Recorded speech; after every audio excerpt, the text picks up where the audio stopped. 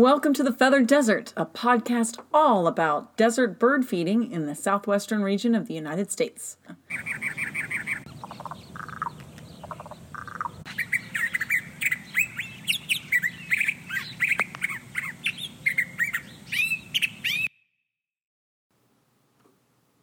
Welcome to the Feathered Desert, everyone. This is our fourth episode of Birding by Ear in the Southwest. And Cheryl and I are going to take you all over Arizona with the birds we've chosen for this episode. As a reminder, this is an interactive episode and you will need to grab your bird field guides so you can look at pictures of the birds when we play their calls and their songs. Now, some of you may be asking, why are we even doing episodes like this since every app that you have for birding has songs and calls included in it these days? Well, the answer to that is practice makes perfect. The more you hear the songs of a bird at the same time as you see an image of the bird, the better you'll get at birding by ear. And it works. It does. All right, so Cheryl's going to start us off with a bird that is having a great eruption year in 2023. Yeah, so we're going to talk about the yellow-rumped warbler. I even like to say that. Yeah, it's fun. The yellow-rumped warbler is one of the most common warblers in North America. There are two populations of yellow-rumped warblers, although try to say it, Saying fast. it too often and too fast is difficult, yes. Warbler one is found mainly in the east, while the other is found mainly in the west. And maybe they'll meet, along the Mississippi someday. Yeah, Today we're talking about the Audubon's yellow-rumped warbler, which is the one most often found in the west and the one that I usually have in my backyard. During breeding season, the male is a charcoal gray on the head, back, and wings. The gray will come down onto the chest in two large chevrons. The underparts are white, and white is also seen on the wings. Yellow feathers stand out on the crown of the head, patches under the wings, and low on the back, just above the tail feathers or the rump. This is where the name comes from. During the winter, the male's charcoal gray will change to a lighter gray, and they lose their dark chevrons on the chest, which is what the female looks like all year round. The yellow will fade in brightness but will remain. In the summer, they eat mainly insects, and in the winter, they rely on fruits and berries. And the yellow-rumped warbler can actually digest waxy berries that other birds cannot, which allows them to overwinter further north than any other warbler. Get out your ID guide and find the yellow-rumped warbler as we play this song.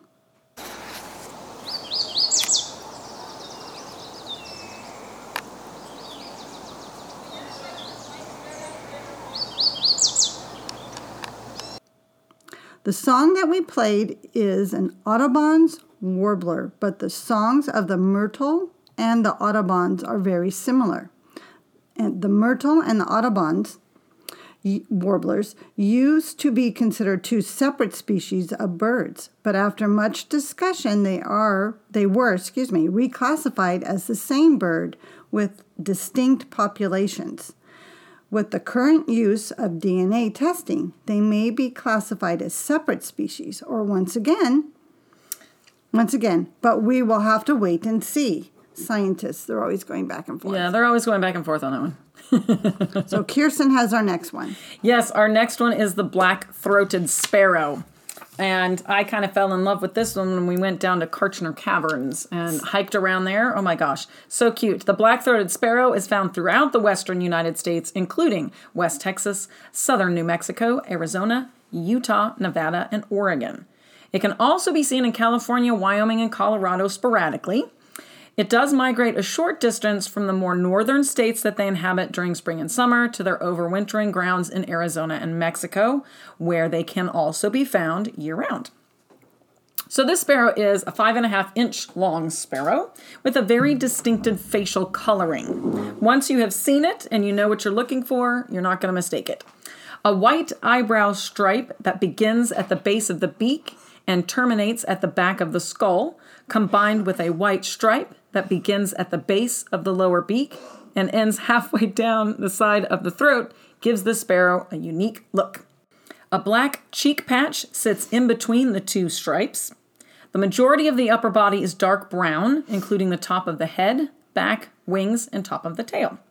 A large black throat patch covers the entire throat under the beak and tapers to a point on the chest. This is where their name comes from. The chest and underparts are white with buff on the flanks. The underside of the tail is black with white tips. Males and females look the same, while juveniles have brown striping on the chest and belly. The black-throated sparrow is also known as the desert sparrow, as it is often found in more arid areas such as deserts and scrublands. They can tolerate long periods of time without water as they are able to metabolize their own water from the food they eat, which includes insects and seeds. Okay, grab your ID guide and find the black-throated sparrow. Their songs are quite distinctive once you know what to listen for and consists of 2 clear notes followed by a buzzing trill.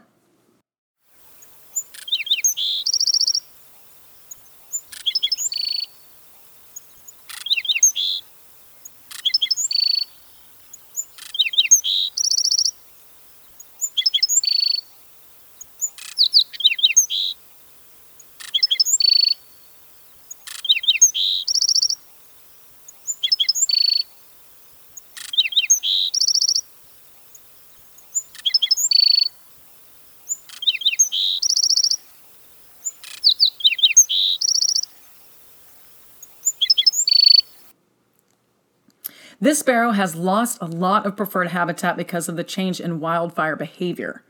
The way humans have altered the occurrence of wildfires has limited the amount of acceptable scrubland. This sparrow is a year-round resident of southern Arizona and a spring and summer resident of portions of northern Arizona.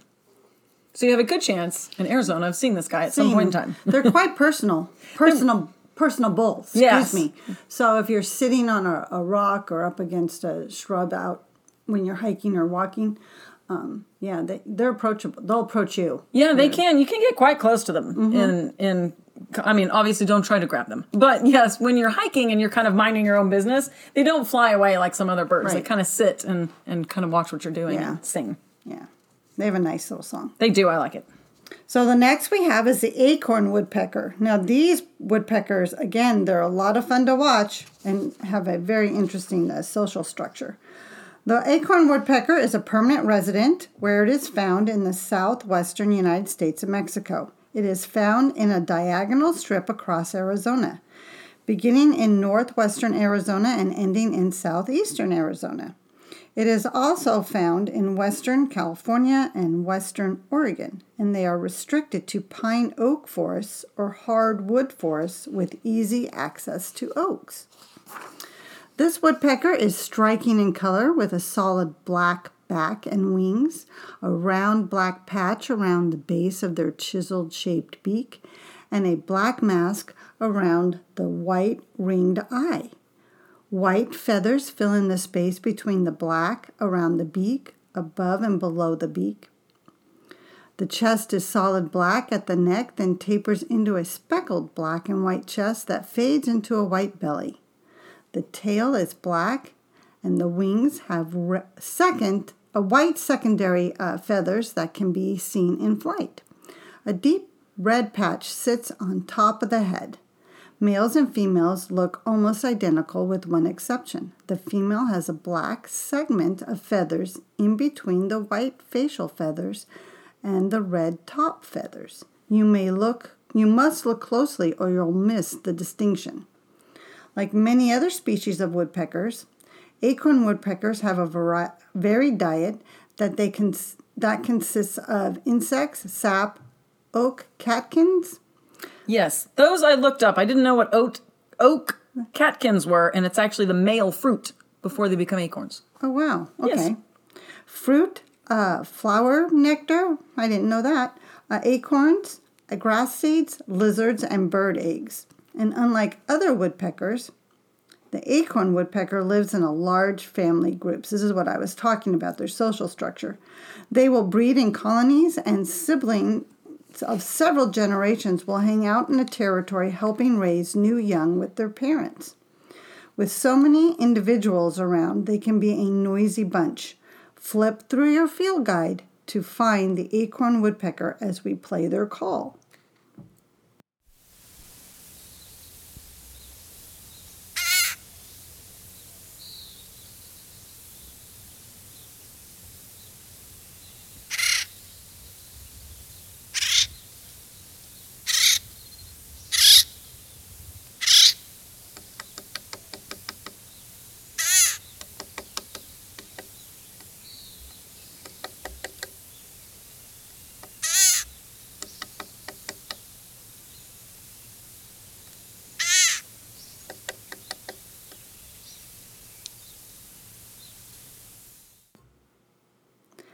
They are called acorn woodpeckers because they store acorns for use in wintertime emergencies. The way they store these acorns is truly unique. They drill holes into the trees and pound the acorns into them.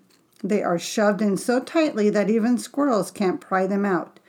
These acorns are referred to as granaries, and some have been found to hold up to 50,000 acorns. These granaries.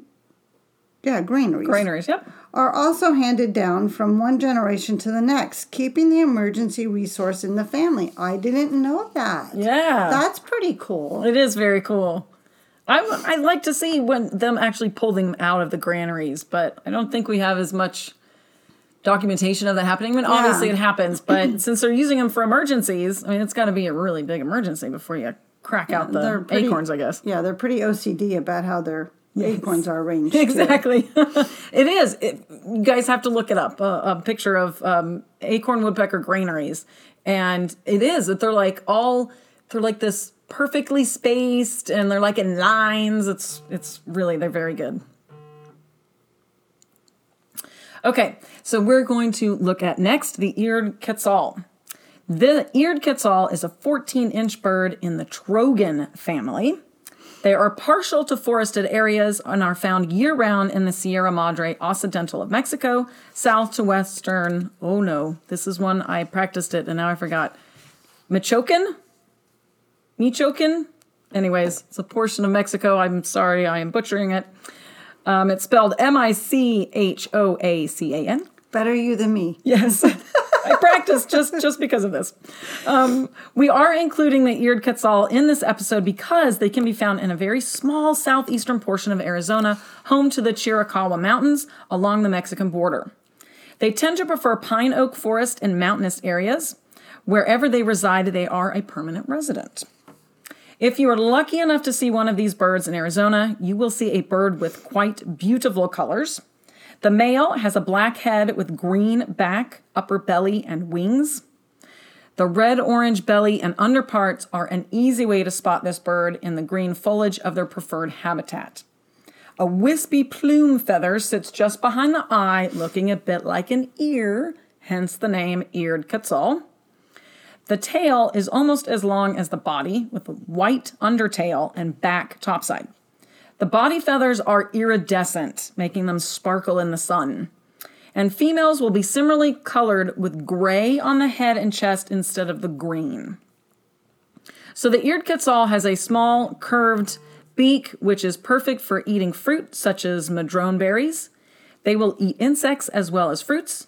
They catch insects by snapping them off of foliage or catching them on the wing. They will sit motionless for long periods of time when hunting insects. This bird was first spotted in Arizona in 1977 when a family group crossed the border into the Chiricahua Mountains. Grab your ID guide and take a look at this magnificent bird as we play their call.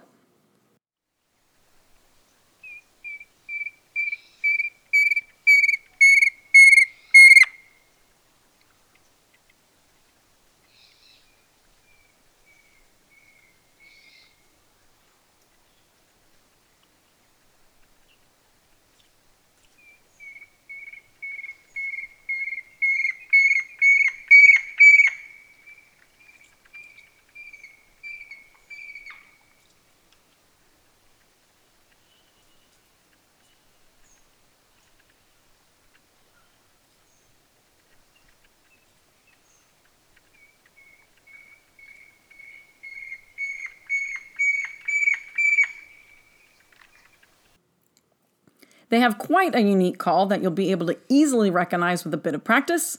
If you are out in the forests of southeastern Arizona near the Mexican border, keep a lookout for this rarely seen bird. So that's it for this episode of Birding by Ear in the Southwest. Keep practicing and you'll be an expert in no time. Birdsong provided by Macaulay Library at the Cornell Lab of Ornithology. Yellow-rumped warbler, recorded by Sylvain Lan. Black-throated sparrow, recorded by Paul Marvin. Acorn woodpecker, recorded by Harriet Barker. And eared quetzal, recorded by Andrew Spencer.